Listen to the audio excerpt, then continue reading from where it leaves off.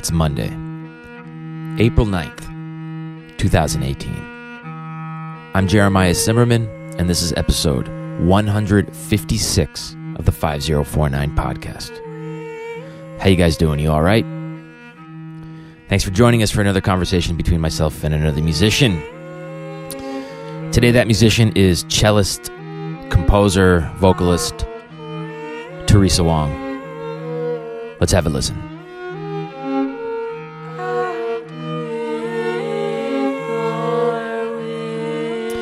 That's her performing a duo composition with the great Carla Kihlstedt, both of them on strings and vocals. Teresa Wong's on the show today, and it's a good one.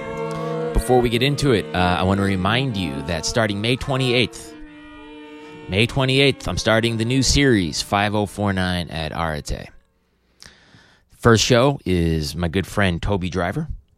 He's going to be presenting a new set of his ballads material. So it'll be him with the group String Noise, which is Pauline Kim Harris and Conrad Harris on violins, and I believe the great Brian Chase. Brian, who you know from the Yeah Yeah Yeahs as well as my bands, will be on drums.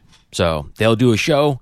Toby and I will get to talking afterwards. It'll all be taped for the podcast. After that, June 20th, Peter Evans, the great Peter Evans on trumpet, presenting a new ensemble, a trio with Maz Swift and Shayna Dunkelman. They'll perform. Afterwards, Peter and I will get into it. July 31st, Zeno Parkins, the great Zeno Parkins. August 15th, Ben Goldberg, clarinet. These shows are looking good, man. They're looking tough. I'm excited about it, and there's a lot more coming after that. I'm excited about this. So this is happening at Arete in Brooklyn, 67 West Street. First show is May 28th. Go to the 5049 website. Right on the front page is all the info you need. And yeah, I'm going to keep bugging you guys about that. Okay, today on the show, Teresa Wong. Teresa Wong is a Bay Area, I think Berkeley-based cellist, composer. She's originally from Schenectady, New York, which is way upstate. Pretty much, I think you could say it's pretty close to country living, more like suburban living, small town living, we'll call it that. She's been out in the Bay for a good part of her life, for the last 10 years or so, after studying at Mills College, really focusing on contemporary music and improvisation. She's worked a lot with Fred Frith, Ellen Fullman, Carla Kihlstedt, who you just heard. I would say she's become a pretty prominent member of the Bay Area scene of improvisers. This conversation just took place 9 or 10 days ago. Teresa was in town doing a week-long residency at the Stone. She had time to stop on by and do the talk. And it was fun. I talked to her briefly in the past, we'd met very briefly. But she's a really fun person, and this is a good talk. And she's got this record. The music that I was playing up top is from a record that came out on Zodic a few years ago called The Unlearning. It's cello and violin being performed by Teresa and Carla Kihlstedt, both of whom sing on the record, and it's really beautiful. I like listening to it in the morning. Check out the record. It's good. If you want to find out more about Teresa Wong, go to teresawong.org. It's a good-looking website. You can find out more about her projects, her tour dates, and everything else that she's up to. She's a good one, Teresa. teresawong.org. If you're enjoying this show, please rate, review, and subscribe to it in iTunes. That helps. And check out the Patreon. Patreon.com/5049 podcast. You can throw in a few bucks if you're so inclined. And that's it. I hope you guys are all doing well. Here's my conversation with Teresa Wong.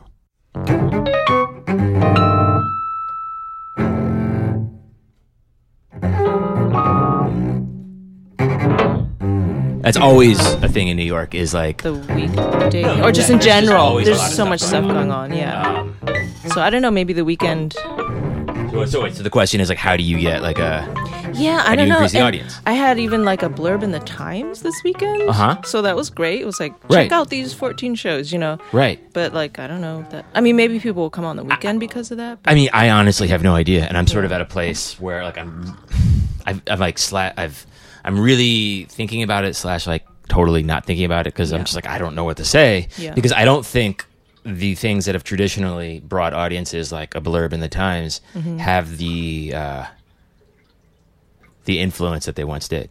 You know, I think like a feature in the Times certainly might, but even then, like I helped a friend recently get something on a piece of music online so that it could be part of a preview in the Times. So I was able to see how many people listened to it. Yeah. It wasn't many. Yeah. It wasn't many. Yeah. Like it really was sort of like eye-opening for me. Yeah. I don't know. I mean, is it? I assume it's the same thing in San Francisco. Yeah. Oh, yeah. It's very similar. But people just, So, I don't know. I mean, to me, I just keep on doing what I. Of course. love. And then you just see what happens. right. So I don't know, but it's like something I haven't like sat down and like strategize. Okay, what can I do? I think You know? you'll drive yourself crazy doing that. Yeah. I don't think. I mean, there are people that do that professionally, like people, you know, like firms that, and they understand things from a perspective that is like really kind of insidious. I think. Yeah. Like, and I don't even mean that like to be like insulting, but you know, I don't know. I just mean that like everything is like sort of like a shifting model right now. Like if you would think Right. like you're a musician, so you want to make good music. Right. You know, you want to challenge yourself, create something that like has integrity, and then you want people to enjoy it and hopefully even like compensate you for it. Right. But that's not even like the goal anymore. Right. The goal Right. is to just like shift attention to where people click like. So you know what I mean? Does that make sense? Yeah. Yeah. It's kind of grim. So are you are you from San Francisco? No, I mean yes and no. Yeah. I grew up in Schenectady, of Really? all places. Yeah. Like near Albany? Yeah. Really? But only until I was 10. Uh-huh. But it was like a really important part of my life. I mean, it was very memorable and Yeah. I mean, know. winters up there are like real. Oh yeah, no, it was like a great place to grow up. I loved How so? it. Just like having 4 seasons, having neighbors you played with, riding the bus to school. It was just like really, cozy home down like old fashioned life. And moving to California when I was 10 was kind of like huge culture shock. In what way? Huge culture Your shock. parents are from China? Yeah, my parents immigrated, so they actually came to the States to go to college. Well, sort of. My dad went first to Australia, and then he went to grad school at RPI. My mom was at SUNY Albany. In Troy. Yeah. So they met sort of through like these Chinese cultural clubs in their colleges. But going to the Bay Area was a culture shock in that even though there's like a lot more Asian culture there, which was actually one of the positive things, definitely. Well, I mean, we got there and it's like the streets are all landscaped. Every house has a fence around it. Where in the Bay was this? It's the suburbs of the East Bay. So like The Walnut town was Creek? Danville, right, which is near Walnut Creek. Yeah, okay. Yeah. Yeah. And it's a very affluent town. And my parents wanted us to live there because the public schools were good. I mean, coming from upstate New York, where like we had really great public school, that was one of the better, districts. And we weren't wealthy by any means. Right. We were like driving around in our station wagon, Right, grocery getter, and like all the kids in my high school were driving like Benzes and Really? Porsches. And I was just like, this is really weird. Really? So anyways, I was only 10 and it was just sort of, like fast paced. I mean, everywhere you go, you drive on the freeway to, get to the grocery store, hop on the freeway, get off a couple exits. And then like, I don't know, it was just, it felt much more materialistic and kind of slick. And I don't know, like I couldn't play on the grass. You know what I mean? Everything was landscaped and like trimmed, like the bushes were shaped. And just like, where are the trees? Like where's a meadow? Yeah. And as a kid, like I just loved being outside and playing outside. And so that felt strange, like really, really kind of disconcerting as a 10-year-old. Yeah, no, I can relate to that. I mean, Yeah. I grew up in upstate New York and around Oh yeah, where? Monroe. So it's like 40 miles north of here. Okay. But it's you know, you get out of Manhattan and pretty quickly things change. It's like a universal way. Yeah. Totally. And yeah, I mean, you know, we ran wild and everything was old and beat up. And then we moved to like a suburb in Atlanta and it was very similar to what you described. Yeah. Everything was sort of like closed off. Everything was new. Yeah. People, you know, seemed to notice things that I had never noticed before. Right. Like clothes that I was wearing. Totally. Yeah. I'd go to school and people were just like talking about stuff. And I felt like as a 10-year-old, they were already like 15-year, you know, like teenagers talking. And I was just like this country bumpkin. Yeah, I know. But I mean, I would imagine that, I don't know. I think... I mean, did you have other like first generation Chinese people in Schenectady that you were around? Yeah, well, I mean, it was interesting because my parents had a group of you know, Chinese friends, and some of them we're still in touch with. So it was really nice to feel like we definitely had that kind of small community. At the same time, like at school, I was definitely one of the few, you know, Asian kids. At a public school. At a public school in upstate. And, you know, I got teased and stuff, but it was just like part of growing up. You know, it wasn't like devastating, but it also wasn't great, you know? Of course, yeah. So, I mean, if it was... I remember being teased growing up, and I remember teasing people growing up. And not to, like... excuse bullying or you know, like early racism, natural, but right? it's like people it. get teased for being heavy, they get teased for being skinny, they get teased for different. being Asian, they get teased for like whatever it is. They're just going to zero in on it. Yeah. So well, coming out to California, even though there were more Asians, I was still just one of like a handful. Really? In that particular neighborhood. Did your parents want you to hang out with other Asian kids? I'm sure they did, but they weren't like weren't heavy-handed about it? No. They're actually really open-minded. Like, I'm really grateful because they did, you know, like we grew up in very much like had Chinese values and practices at home, you know. But at the same time, like they really wanted this American dream, which they created for themselves, which I'm really grateful for, and they worked really hard for. They came from really hard conditions. And so they were very open-minded. They made friends also a lot with, you know, quote-unquote Caucasians. And also we traveled quite a bit to Europe because of my dad's work. He was a chemist. And so he also had a lot of like international friends. And, you know, we were just like pretty...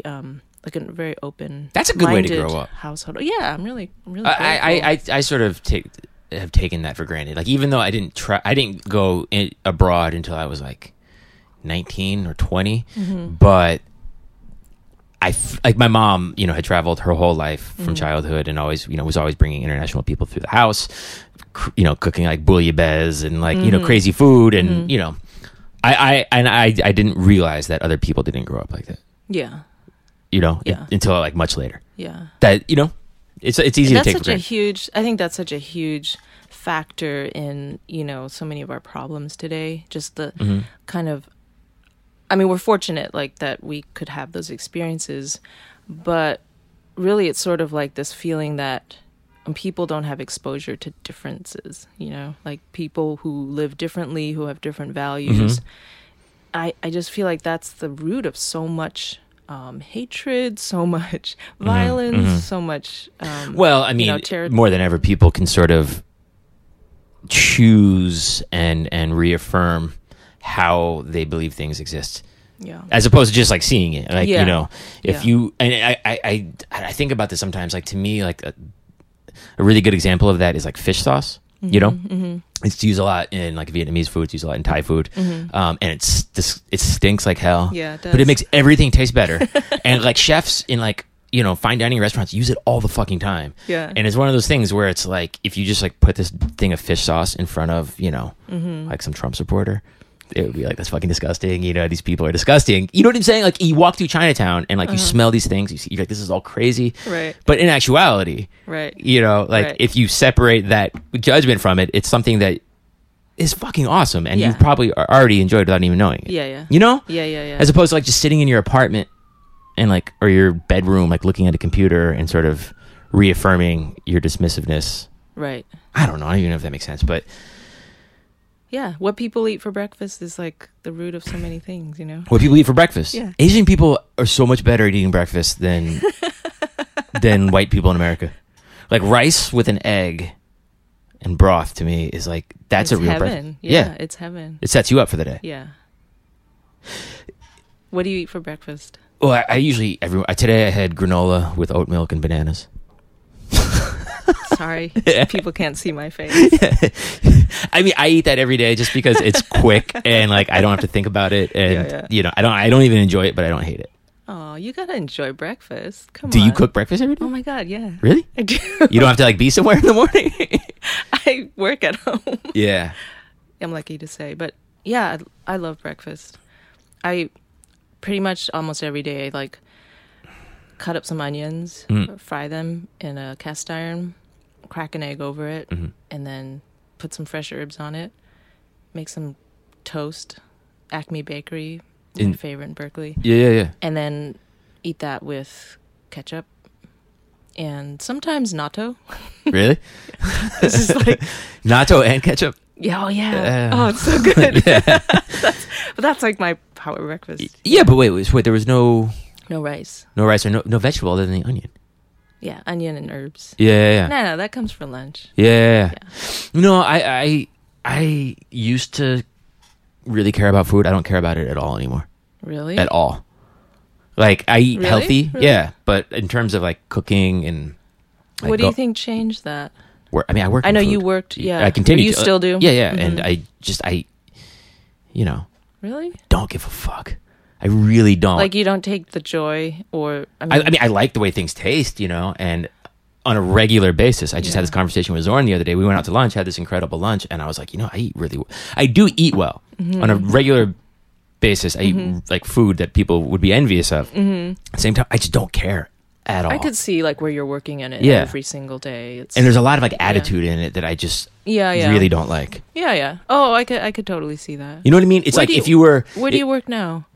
Someplace. Okay, like if you were... if you were, you know, like if you think about like all the worst parts of like making music, you know, having to like, you know, like pester people with an email and organize rehearsals and then, you know, deal with like the social anxiety like around a concert, all that fucking shit, you know, it's like it's all that same stuff in the food world. No, I feel like the restaurant business must be so It's horrible. hard. It's so hard. It's the dumbest. I almost never go out to eat because like I know there's so much like, not that I never go out. Don't give me that. Right. No. Okay. I no, wish it's more like, you know, I know there's so much behind the scenes that goes on and even just like, can you imagine trying to cook one of 20 items on a menu at this, you know, drop of a hat? And like, I feel like that whole process, when you think about, you know, preparation and quality and just like the consciousness put into cooking is pretty weird. I mean, it's, you know, like the restaurant business really is, and this is something like I'm really becoming more aware of, like all over, you know, in everything. It's like a really perfect example of how much smoke and mirrors there is everywhere, and in a really bad way, and how much racism there is everywhere. Because if you go to any restaurant, you sit down, you enjoy yourself. And I'm talking about real restaurants. I'm not talking about like, you know, little bullshit places. I'm talking about like real places. You know, you'll have some like culturally literate, you know, Caucasian person waiting on you who can like, you know, talk to you about like the Phantom Thread or like whatever's going on, and you know, we'll make a funny joke about Trump or whatever. You know, have this like nice time. If you just go through the door that leads to the kitchen, the dish pit, it's all illegal immigrants. You know, primarily from Mexico. Who are like running the show. Right. So just like think about that for a second. I know. It's so blatantly as a metaphor representation. Yeah, I mean, it's not that. So I mean, much. Restaurant owners, you know, aren't as big creeps as like people that own like Nike plants. But it's not like the most unfair comparison either. Yeah. You know. Yeah. Anyway. No, I can see that being in that atmosphere can totally change your whatever relationship. Restaurants, like I don't care. Like if I go to a place and someone's telling me about like where they sourced the sorrel or whatever, I'm just like, I don't give a fuck. Really don't. But you have siblings? Yeah, I have an older brother and an older sister. Do they play instruments too? They did. We grew up. We all played piano, violin, and cello. No, excuse me. Let's see. Well, we all started with piano, and then my brother went on to play percussion. So he played like in marching band, but he also played marimba. Oh wow! And like, he never had like a trap set, but he had a drum pad and he played timpani. And then my sister then took clarinet and then subsequently sax. Oh wow! Yeah, but they both stopped after like teenage years, or like when they went to college. Yeah. But I'm happy to say my nieces now and my nephews I have a bass clarinetist. Really? A cellist, a violinist. How old is the bass clarinetist? Pianist. She's 12. That's a big instrument for a 12-year-old. Oh, it's awesome. Yeah, no, she started with clarinet and just like quickly switched to bass clarinet, and she just had this like, she made it to All-State Band, and we just went to the concert. She's like really into it, and it's so fun to see. Yeah. The bass clarinet is such a better instrument than the clarinet. Seriously. I don't know why, like, but how old were you when you started playing cello? I was 10. Yeah, so I started piano pretty early, like 5, and that was actually my main instrument growing up. And then I just took cello like in public school. Yeah. Just because. Yeah. And yeah, I was like super involved with music my whole childhood. I feel like for a lot of kids like who take lessons, whether it's piano or like, they're not actually like enjoying or interacting with music. They're just learning a technique and like a consistency to, physical motion. Yeah. Do you remember like when you first started like feeling the music aspect? No, it was like, I couldn't wait to start. Yeah. I mean, I totally loved music from the very beginning of my memory. And my mom even said, like, you were just like chomping at the bit, like with your older siblings. Did they listen to music around the house? They did. I mean, like we had a bunch of classical records. Yeah. We still have them at my parents' like great men of music. Really? Great I never thought about that until now. Great men of music. Yes. But I loved listening to like, oh my gosh, sitting on the sofa living room. I was like 5 or so listening to Bach violin partitas, and I would just go nuts, like flip out. It was so beautiful. Yeah. So I know I from the beginning had this like obsession with music and love, just like wanted to play. Were you able to go hear live music and see it? Yeah. Well, it was kind of funny. Like one of my earliest memories was hearing Victor Borge. We would like go to hear Victor Borge at the Proctor Theater in Albany. Like my parents loved him. Yeah. And as a kid, you're just like, oh wow, this is great. This is really funny. Right. And he's an amazing musician too. So that's sort of one of my early memories. I mean, we didn't go out that much. We didn't have like the means to go out to a lot of concerts. Right. But, they had like pop music, like the Beatles and Barbra Streisand records and, like Simon and Garfunkel at home and some obscure Chinese records that my parents also liked. Did you listen to those? Yeah. Oh, yeah. Like Chinese pop. It's just weird. It is weird. I remember one day, like 10 or 15 years ago, I was walking like somewhere in the East Village, and I just found this box of like old, crazy, like communist Chinese records. Yeah. I took a ton of them home. Oh, yeah. And it was just like, I was like, this music was definitely made by like a machine. Yeah. And like someone like under like an oppressive government, perhaps. Yeah. It was so weird. Yeah. But when you listen to like classical Chinese instruments like the erhu or like the pipa, like these are like some of the most beautiful sounds possible. Yeah. Sometimes. Although, no, I say that with like a little hesitation because I feel like I don't know specifically like the history of it, but I feel like a lot of Chinese music pretty early on became westernized too much. And what I'm talking about is like particularly tunings and scales. Right. So, for example, like I was in Japan because my partner had a fellowship there, and we got to like hear the show, which is this reed organ, mouth organ, tuned in just fifths, so like not equal tempered fifths, and it's just like so stunning to listen to this,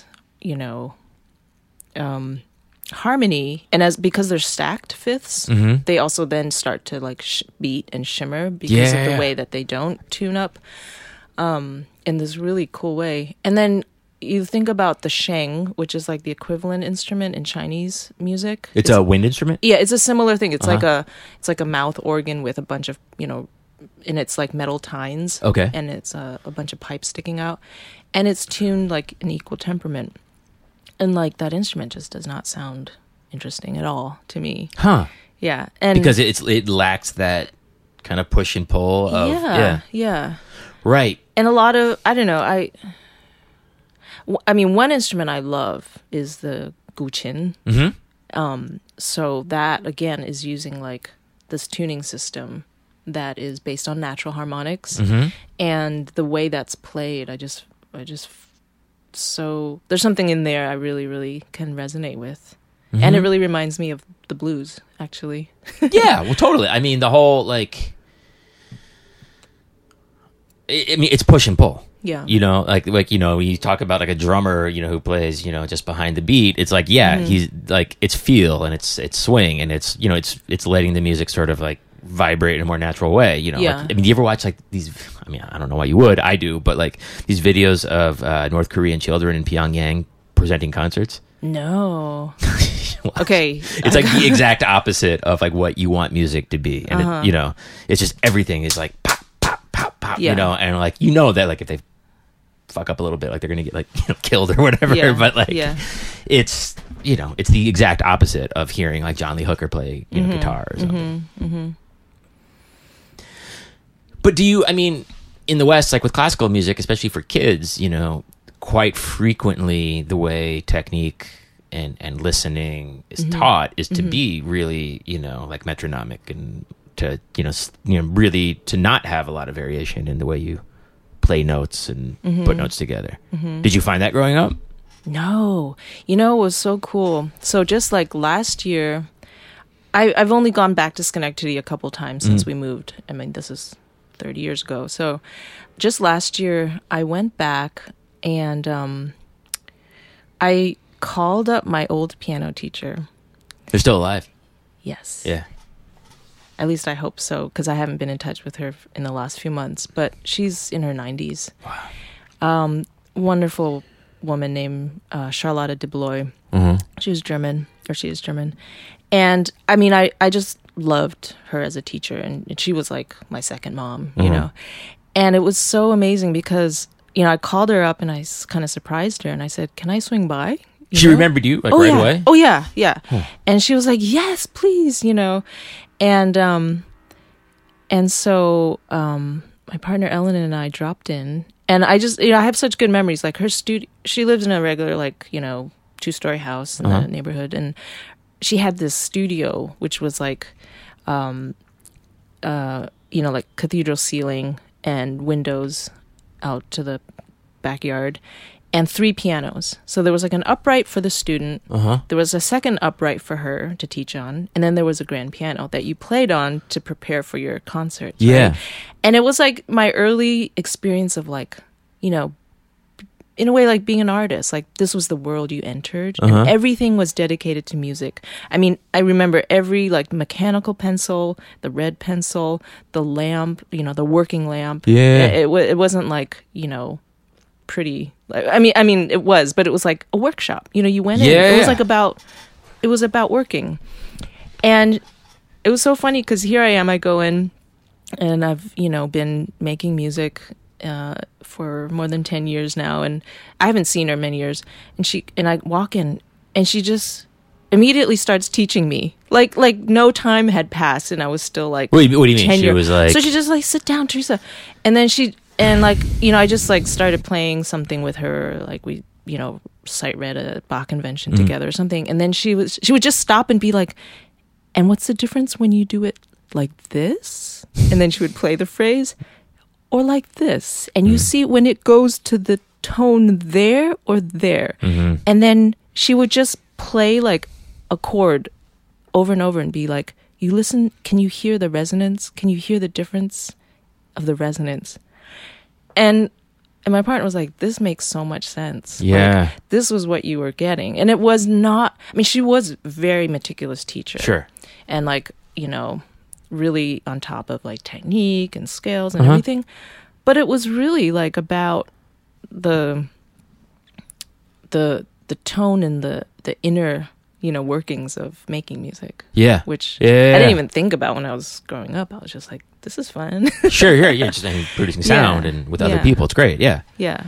Huh. But I think that was a really important part of, you know, my learning. You spent the whole afternoon with her, or it was just like a... When I visited? Yeah, a couple hours. It was kind of bittersweet. She really didn't want us to leave. Yeah. You know, she's living by herself, yeah. Did you listen to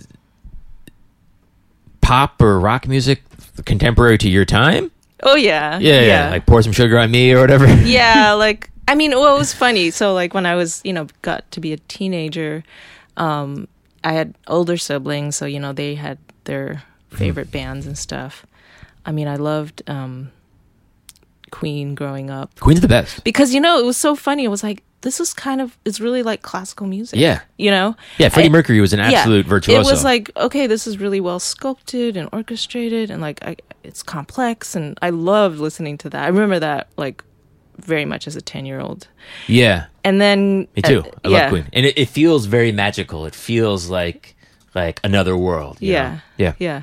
And then like as a teenager, you know, my sister was into like Madonna or Gloria Estefan or Whitney Houston. I wasn't so much like, I guess I didn't listen to that much pop then. I listened to a lot of classical, and I have like a very distinct memory of like being on swim team and going to a swim meet.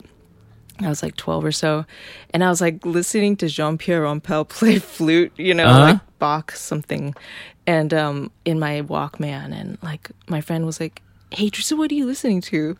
And I was just like gave her my headphones. And she just like made this sour face, like, "You're such a freak," you know. But you know, I mean, I was actually, where the fuck was it? We were somewhere the other day, and that Whitney Houston song, "I Want to Dance with Somebody," was playing. Mm-hmm. And I mean, you know, it's like objectively a good song. It achieves what pop music is supposed to achieve. But I was listening to it, and I was like, I don't think there's a single, like, aside from her voice, like actual instrument on this. Like, this is all like keyboards and like you all. Think so? I'm pretty sure. Like, it's definitely not a real drummer. It's definitely not real horns. Huh. And like the music, you know, like Madonna again, you know, who. But like, Whitney Houston was amazing. Yeah, totally. But I think there's something to be said for like. And like, this isn't like grumpy old man stuff, but like when I hear a track, like in the back of a cab is where I hear a lot of, or like in Uber is where I hear a lot of contemporary pop music, and it really doesn't appeal to me at all. Oh, now it's even worse. I mean, really it makes the stuff from the 80s like sound good. So good. But like the fact that you're not hearing people actually play their instruments with technique and skill is like immediately to me like, yeah, I don't know. I mean, I like electronic music. Yeah. You know, but even that, you can hear the difference between like Pierre Schaeffer and, you know, whatever Drake track is on. Yeah. You know what I'm saying? Yeah. Just in terms of like how they're sculpting the sound and pushing it. And I don't know. If I was, I remember specifically liking Queen and liking stuff where I could hear people like executing on their instruments. Mm-hmm. Mm-hmm. You know? Yeah. Did you go to college for music? No. So I went to college and I studied. I did take piano the first year. So I was like taking private. Where'd you go? I went to Stanford. Oh. My wife went to UC Berkeley. Oh, really? Yeah. Oh, nice. So. Yeah. Well, it was okay. It was really weird and interesting because I spent so much time with classical music growing up. You know, I was like doing master classes and competitions and orchestra, and it was like everything, right? And then I was like, well, I want to explore other things, you know? Maybe I want to be a biologist or a psychologist or I don't know. Who knows? Let's just see. I need to like not do music all the time. And so I got into Oberlin and Stanford. It was like one of the, you know, top choices to the conservatory actually in Oberlin. But I was surprised I got into Stanford. So I was like, oh, you know, I can't pass this, you know, opportunity up. Yeah. And of course, it's also like the dream of my parents. I mean, you know, it's like, this is like first generation. Yep. This is awesome. Like, you know, and my brother had gone there, so I was like, okay. So I went there and I took piano the first year, but just kind of took a lot of general courses. Mm-hmm. And so one of the courses I took, I had been introduced to tall ship sailing when I was in high school. Uh-huh. There was like this weird program that sailing. Yeah. Yeah. So for kids, like you could go on a week on this old-fashioned sailing boat and called the Californian, and it's like an educational tall ship. They sail all along the California coast. Whoa. And I was 17 and spent a week at sea. Why? Yeah, it's amazing. And my mom was like, hey, there's this, program. You want to check it out? And I was like, sure. And I thought I'd be scared, at sea and like you can't see land, most of the time. Mm-hmm. And I was like, I totally fell in love with it. I got bit by the bug, Yeah. It's like the sailing bug. And after you do that program, you can like go back and volunteer on the boat anytime you want as a deckhand. So my best friend and I, who also did it, we would just like go back every chance we could, like spring break. We would like drive to LA, hop on the boat and just work on for a week. Yeah. Or catch it while it was in Northern California and like sail on. And go up and down the coast. Yeah. And it was amazing. I mean, it was just so powerful. Like, you're there with a bunch of teenagers and like nobody gives a shit about like what you're wearing or what your hair looks like because like your life depends on each other. How big was the ship? Like 120 feet. Small. Relatively. Yeah, I mean, yeah. But it wasn't like, yeah. It was. Yeah. It was, yeah. You were close to each other. Yeah. Yeah. No, definitely. And there was about 6 or 7 crew members and like 15 students living on it. But like a 2-masted schooner and, everything's done by hand. I mean, there's a motor, but you only use it if you really need to. So you're like hauling lines, basically. Whoa. And we're climbing up the mast to like furl the sails or, it was amazing. And you're on watch like 24 hours. So sometimes, you wake up at midnight and you do like the 12 to 4 watch. Whoa. And you're just standing, at the bow, like looking out, making sure that there's nothing coming. Yeah. Yeah. And, it was like as a young teenager, it's just like it was mind blowing. I mean, for so many reasons. Totally. Like you're working with other people, you depend on each other for your well being. You're cooperating, and then just the sheer magnificence of being out in the open sea. Because first of all, you see like bazillions of stars. Yeah. Bazillions, and bazillions of shooting stars. I mean, it's really? Just like, whoa. Okay, you're just like, I'm... But there's nothing to obstruct from seeing them. Yeah. Right. And then at night, once we had like, bioluminescence, it's just like this, the water glows when it's agitated because of this particular algae. We had like dolphins swimming in our wake. It's like out of a dream. And they were like glowing in the dark because they were like agitating the algae. Yeah. And you're just like, what? Like, wait, who programmed this? It's so you're like, amazing. Whose installation is this? Yeah, This is like really brilliant. Well, do you remember, were you dream when you would go to sleep at night? Like, was it a restful sleep? And did you have like crazy dreams? I didn't remember my dreams, but like you're so tired. I mean, you're outside the whole day in the wind and the sun, and then you're working and, you're taking a lot of energy just to like maintain your body. Yeah. So yeah, we're sleeping in like hammocks or, bunks in the bow. And that sounds so good. Slept like super well. You know? Yeah, it was really incredible. So to make a long story short, so I got really into sailing. And so when I was a freshman, I took this course in the product design department on building like model boats. And it was just like this fun elective. But basically, it was like an introduction to design because we would, draw up designs. So you learned like some CAD. And then we got to manufacture everything ourselves. So we like did laser cutting for making like the hull. And then we learned how to pour metal to make the ballast. We sewed the sails. We did like wood planking for the whole, the hull of the boat. And, it's kind of basic engineering skills. And we made these little working, model boats. And I just fell in love with design. Yeah. Sort of like, this is super creative, but it's hands-on. All the kids were really crazy, like wacky, it was fun. And then I would like go practice piano, and like the music department just seems so boring. Like everyone's just in there like pounding the Rachmaninoff away. And like, you're like, I could be out at sea with lunatics. Right, like making crazy shit. In this tiny room, beating myself up for the way I play. Yeah. Yeah, it seems like a no-brainer. So that was my introduction to design. And, I was sort of like, with my upbringing of, having like immigrant parents, it was hard to do something that wasn't quote unquote practical, right? Of course. And all of that. So that was a big factor in my decision. And just like the world of art, being an artist, being just a musician was just so, it really wasn't like, available. Right. In a way. Yeah, I mean, it's, it took me a long time to come to that. Yeah.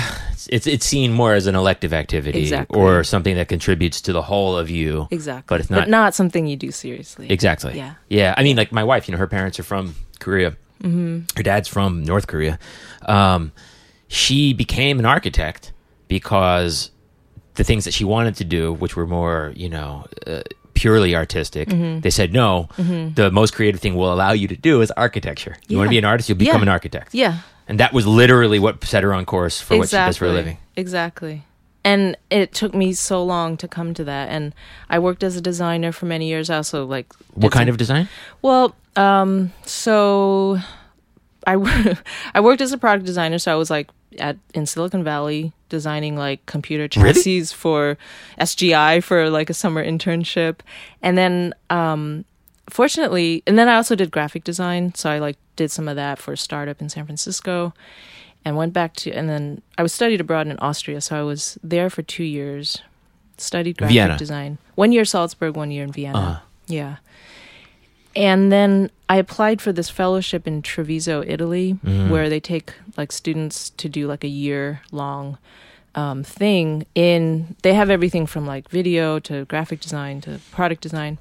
So I did design there. That was like amazing because I'm going from like designing handheld personal recorders, in like the Silicon Valley product world to like the Italian product world, which is like, oh, this is like so sensual. Yeah. And it's like about the enjoyment of an object and about, a lamp being like a work of art or, furniture being a work of art. Good. Yeah. And it was like so awesome to experience that. And so we got to design things that were actually made. They were, commercial. And also, like, we designed the installation for a Renaissance art, exhibit. And I was just, like, setting up and designing this table where there was, like, this, amazing old jewelry from the Renaissance era. And all these, like, there was, like, a Mantegna, like, being shipped in and, these amazing works of art just, like, coming in crates. Right. So there was, like, this whole other world. But were you maintaining a musical practice this whole time? No. I actually... Yes and no. I really just stopped. After my first year of college, I stopped No playing. Cello, no piano? No, I mean, like, 1 year in Vienna, someone lent me a cello, and I joined this amateur orchestra for fun, which was actually amazing, I have to say, because we ended up giving a concert of Mozart's Requiem in the Musikverein.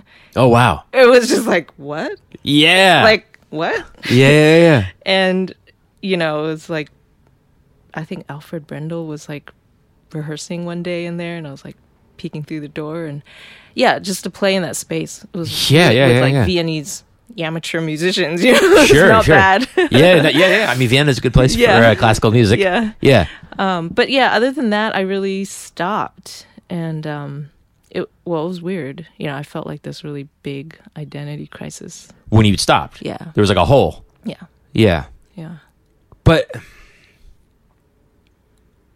But it sounds like, and correct me if I'm wrong, like up until that point, you hadn't even been thinking about making music of your own. Yeah, I didn't. Yeah. No, I mean, I composed a little as a kid.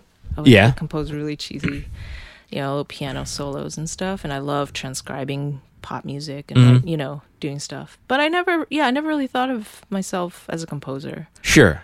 But even like just sitting down with an instrument as like an improviser and just playing something spontaneously that feels good to play. No. Yeah. Okay, so how did you find your way back to music? Yeah. So I was living in Italy, and so in this place I worked, Fabrica, there was a music department too. So, and it was that was like a pivotal moment, because I was living and I moved to Venice because Treviso was like really not my place. Really? It's really boring. Yeah. And I had a friend who would go to this venue that unfortunately doesn't exist anymore, called Fundamenta Nuova. And it's a little theater that brought in like a lot of improvisers.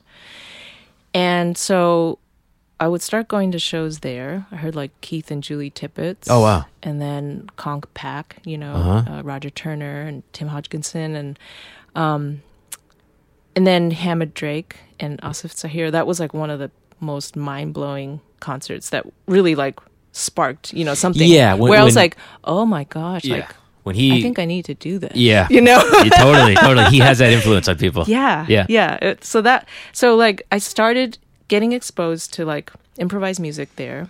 And then at Fabrica, they brought in a lot of guest artists.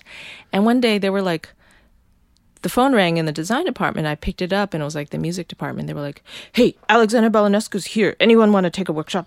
And I was like, oh, who's that? Sure, I'll drop by. And I just like left my desk and like walked into the music department, and he was giving a workshop on improvisation. Oh, wow. And I was like, hey, I want to do this. And there was a piano there. So I remember that was like one of the first times I improvised out of nowhere. And I was like, oh, wow. Yeah, I dig this. Yeah. And then subsequently, like, Koichi Makigami came. Oh, he's, total master. And he was like really inspirational. And then there were a bunch of students there. Yeah. Also, like, as, year-long or month-long fellows. And then, we started like hanging out. And then one of them was writing dance music.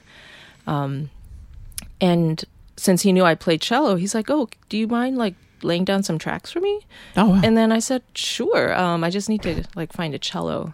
So the sad thing was like, well, fortunately I was able to like get this Yamaha electric cello, right? Like fortunately, unfortunately, right? Like really bad, but it allowed me to just like start doing stuff. And then subsequently I toured with the dance company. Really? Yeah, like just to perform live in a piece. And that was sort of like one of my first gigs, but it was super fun. That sounds like a great gig. Yeah. I mean, working with dancers. Yeah.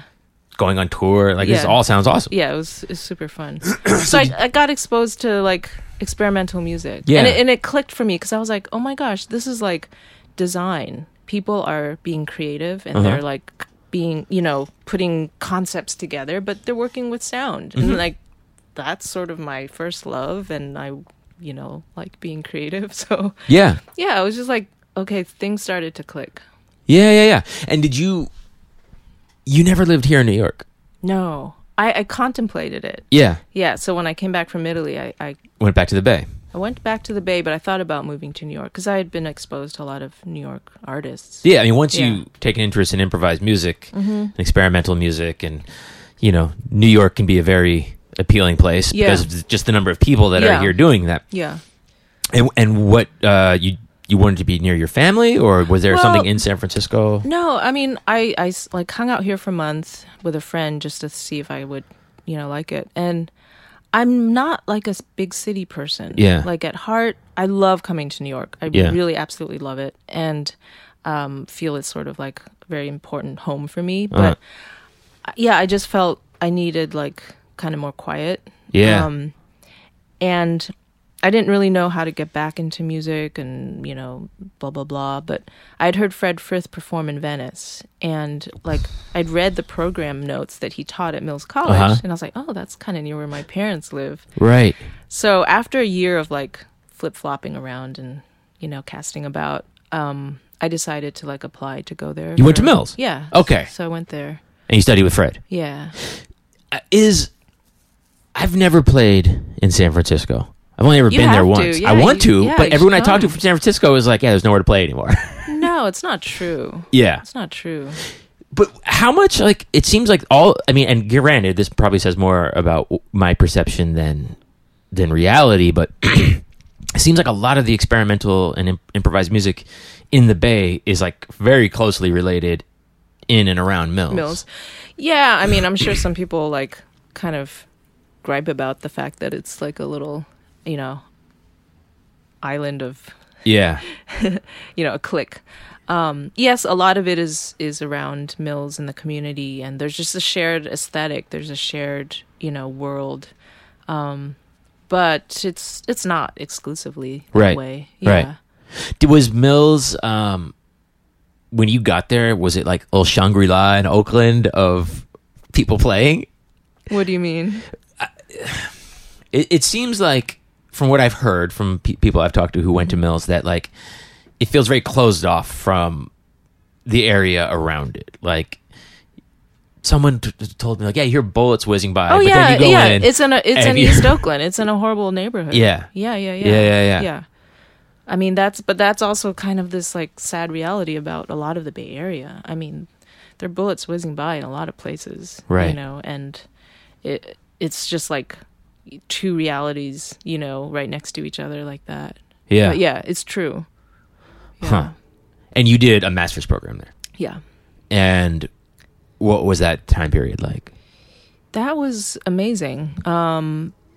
It was sort of one of the hardest periods of my life, making that transition from like being a designer and having actual jobs and money and and I also worked with an architect, which is kind of funny.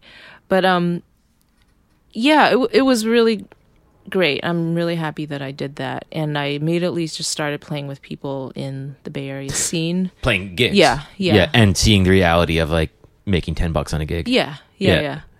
But the reality of like people doing stuff they absolutely loved and believed in and did with their hearts and shared, with a community, and that was really special, and it was just this whole other side that I'd never gotten exposure to. Yeah, just not institutionalized and do it yourself. Sure. And then going to Mills, just having exposure to I studied with Fred, and Annie Gosfield had also come there. She was there while you were there. Well, it was funny because when I was trying to decide, I met her and she was like, yeah, you should come here and study with Joan John Renaud and Fred, which I did.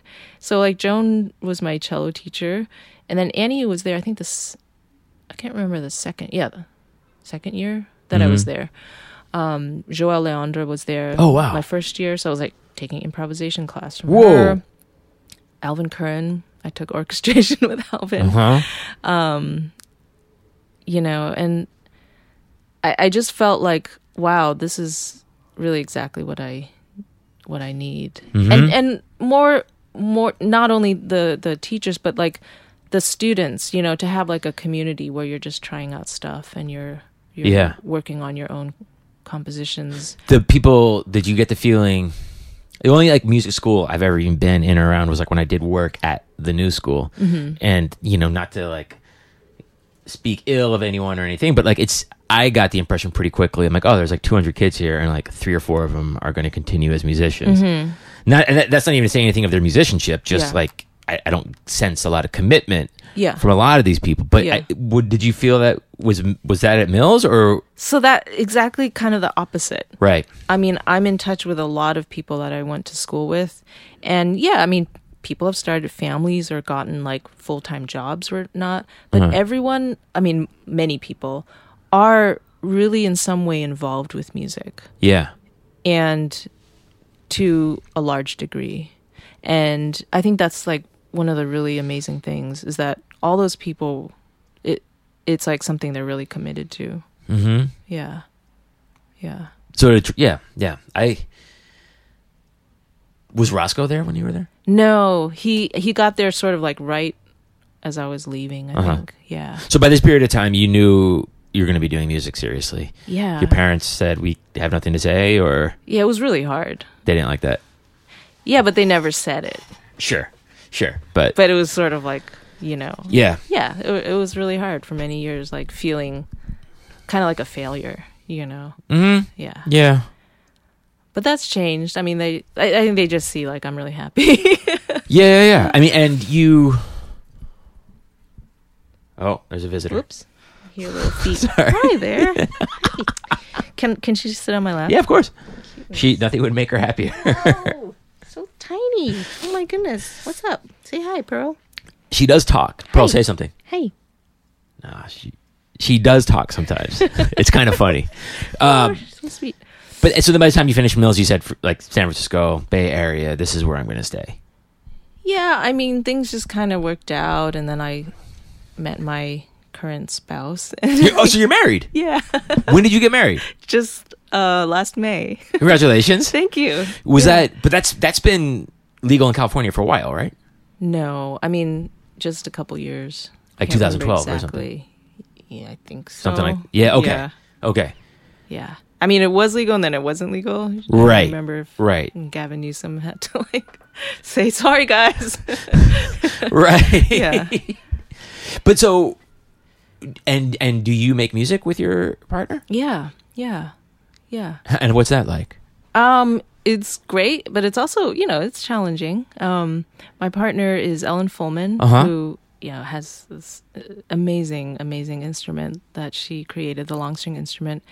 And we do perform together, and we've, in the last like 3 years, we've been working on a piece together that we've composed, and we just finished recording it in the last 3 months. Do you have like a home studio kind of thing? Or? Well, her instrument's so big that basically, and it's installed in the studio at home, and then through the years she's like just learned all this, recording technique because it's hard to go to a studio with that thing. Yeah. Is it? I mean, my wife, like, it's difficult when we have to like clean the pantry together. Like, is it a pretty seamless partnership when making music, or? Well, we do a lot of things together. Like, we're just super, I guess, I don't know if compatible is the right word. That sounds like so clinical or something. But no, like, we really enjoy, like, we spend a lot of time together and really can do a lot without any kind of, tension. I think the challenging thing about collaborating with your partner is really that, when you have like a collaborator outside, you have certain boundaries. You know what I mean? Like, if you've had a really tiring day, you're just going to show up to rehearsal and like drink another cup of coffee and be, okay, here I am. But like when it's your partner, like what they went through that day, or they know what you went through, and they might be like, hey, you know what? Can we just do it tomorrow? And then like stuff like that, just kind of like, it's not as strict in a way.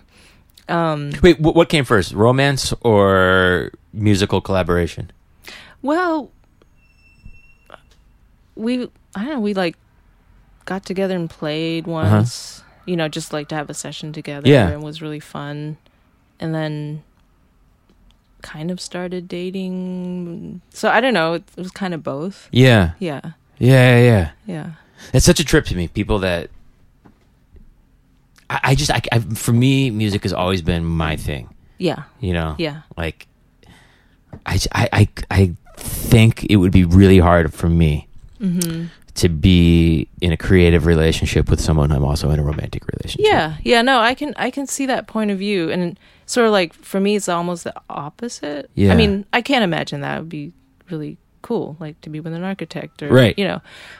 But at the same time, like, it's just so. It's kind of fun. We joke about pillow talk. It's like, which microphone, like, yeah, did you use on that session? And like, do you think this like setting is better than that setting? Yeah. And I think that is like so much fun because like we can go so deeply into this world together, or go out to a show and just like really totally enjoy it, or talk about and like understand like the other person's point of view and what they're perceiving. And not have to always put things into context when you're explaining something. Yeah. That must be nice. Yeah. So, I don't know. For me, it's like there's the other side of the benefits. I can understand your point of view, too. Yeah. No, I wish that, like, I kind of... it was just never, I never dated a musician. I never anything like that. It was always, really kind of nerve-wracking for me. Huh. And are you able to tour a lot living in San Francisco? It's a lot harder, I have to say. It's so far away. It's so far away. Nobody wants to pay your ticket, especially in Europe. Right. I tour, I go to Europe maybe once a year, New York once a year, and then maybe a couple other, I don't know, Mexico or somewhere in the States or something. So, and I'm not like a heavy duty tourer. I just don't like that. I'm like a slow person, slow tour. Yeah. Yeah, but it definitely, it feels like it hinders your opportunities in that way, being so far. And, I've thought like, oh, what if I did move out here? Would it help that? And I would have more chances to play out. Yeah. I mean, what's it like in San Francisco right now for improvising musicians? Because I see a lot of people from San Francisco coming here. And by I mean the Bay Area. Yeah, I just mean San Francisco. Yeah. I mean, what's it like right now to be a creative person in the Bay?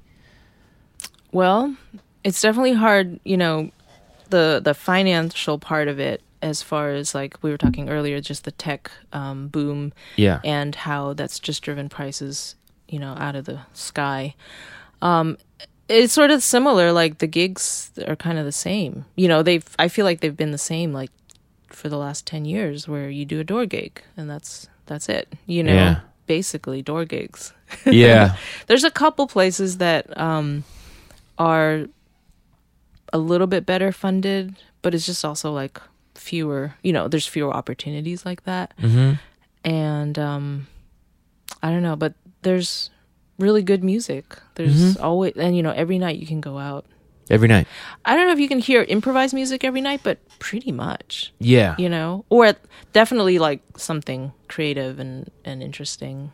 And do you feel, this is more of a question about like being a married person and sort of, no longer being in your 20s and 30s. Like, do you feel still like engaged with the stuff that's happening and people coming through, or like I've been feeling kind of cut off. In your like your scene, you mean? Yeah, like I realize that I go out less and less, and that's partly because I'm like mellowed out a little bit. Yeah, but yeah, definitely. Kind of comes in waves. Like there's some times when I really hardly ever go out, and not really in touch with people around me in the Bay Area. And then times when I'm more so. And I would feel like I feel more in touch now. I've been collaborating more with ensembles there and composing for them, which has been really satisfying and fun. Especially for someone who likes to work at home and go at a slower pace. Yeah. But then also meeting new people, like constantly, also through the Mills, community, like the current students, and that's been really like rewarding and just getting to know people and relating to like that time of life that in a way, sometimes it doesn't feel that different. You know what I mean? So yeah, I would say it kind of comes in waves. Yeah. Yeah. But I know what you mean. Like it's hard to go out now. I'm working a lot. I just work a lot all the time. Yeah. Totally. Yeah. So. And are you still recording? I mean, what's are you making records? Yeah. Yeah, actually, I've officially gone nuts. I'm just gonna start a label. Are you really? Yeah. Are you gonna put out physical products? Yeah, I think so. CDs or LPs? I think both. Yeah. Yeah. Yeah. Is that just because you have so much shit piled up, or? Well, it kind of started that way of like, I had this. I'll give you this copy of an album, Venice is a Fish, that was released online a while ago, and it was just kind of weird not having a physical copy. Yeah, it feels a little unceremonious. Or having it at shows and stuff. So like a couple years ago, I just like produced it myself and made physical copies. And then I thought, well, this is cool. I know a lot of artists do that for their own music. And then I thought, well, it'd be fun to do it for other people too. Plenty of friends who are always looking for labels, even though we're all, released on various labels. So yeah, it's like something I'm officially gearing up to get ready to do. That's what everyone's doing. Everyone. Yeah. What's your take on that? I mean, I've been releasing my own records since 2012. Yeah. There's not. It's if your plan is to submit something to a label in the hopes that they're going to release it for you. Number one, the real benefit of that, in my opinion, is gone, which is they don't give advances anymore. I mean, most, especially for like improvised music or like contemporary music. 2, they're just so inundated with submissions that even if they want to put your thing out, it might be a year or 2. Yeah. 3, a lot of the labels that, and this is my opinion, that do put out, experimental music, I don't really like their aesthetic, either in terms of like the other stuff they're putting out or the packaging or the way they present it. Yeah. So you do it yourself, you assume all the financial responsibility yourself, and, you can make some version of what you want it to actually look and sound like. Yeah. Within, like I put out one record that was like really important to me. I knew I wasn't going to sell many of them, but it was like really important to me. So I pulled out all the stops on like the packaging. Yeah. And I would hate to have had to have try to convince someone at a label to have done right. that. Right. It's like artistic freedom and ownership. I don't like asking for shit, Yeah. I don't like asking, Yeah. And I don't like, people having any sort of power over, something I want to do. Yeah. Yeah. I mean, but it's just like also, it's like if you want to put it out, you have to. I just don't know that there's anyone in the entire world who's just waiting for a great record of improvised music to come in the mail so they can put it out. I know. I wish it was different. I wish I could put out other people's records. Yeah. Are you going to put out other people's or just your own? Yeah. No, I have a lineup of the first few releases are going to be this. Well, it's like an improvised session with John McCowan and 3 Chinese musicians that we recorded with this summer, one of whom's going to play with me on Saturday. And then an album of Ellen Fullman and David Gamper, who passed away a couple years ago. This gorgeous album. And then an album of piano electronic works by Chris Brown. Oh, wow. And then a collection of songs by Annie Lewandowski. Oh, wow. So this is really happening. Yeah. Is there like a release date for the first record? I'm shooting. It's like, kind of keeps moving.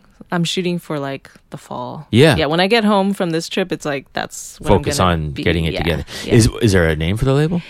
Okay, this is kind of a sore spot because I wanted to call it Euphorbia for the longest time. Euphoria? Euphorbia. Euphorbia, okay. Which is a kind of plant. Okay. And it has a special meaning to me. So I was like, oh, this is great.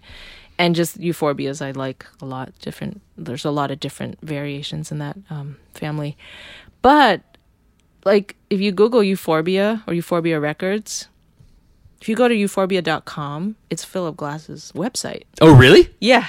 Yeah, you can't do that. Yeah. So, yeah. And that was like an operation he had way back when that's no longer functioning, but there's like a few records released. You can't do that, yeah. And I contacted his people and they were like, no. No, but also it's just weird to get confused. Yeah. So now I'm like, so you're looking for a name? Damn. Yeah, because everything has been called, my mother records, my dog records. You know what I do when I'm looking for titles for anything? I just pick out books that I like and I just start randomly flipping through pages until I see like a phrase that I like. Yeah. If I had to think of a name for a label today, I'd probably do that. Yeah. That's a good idea.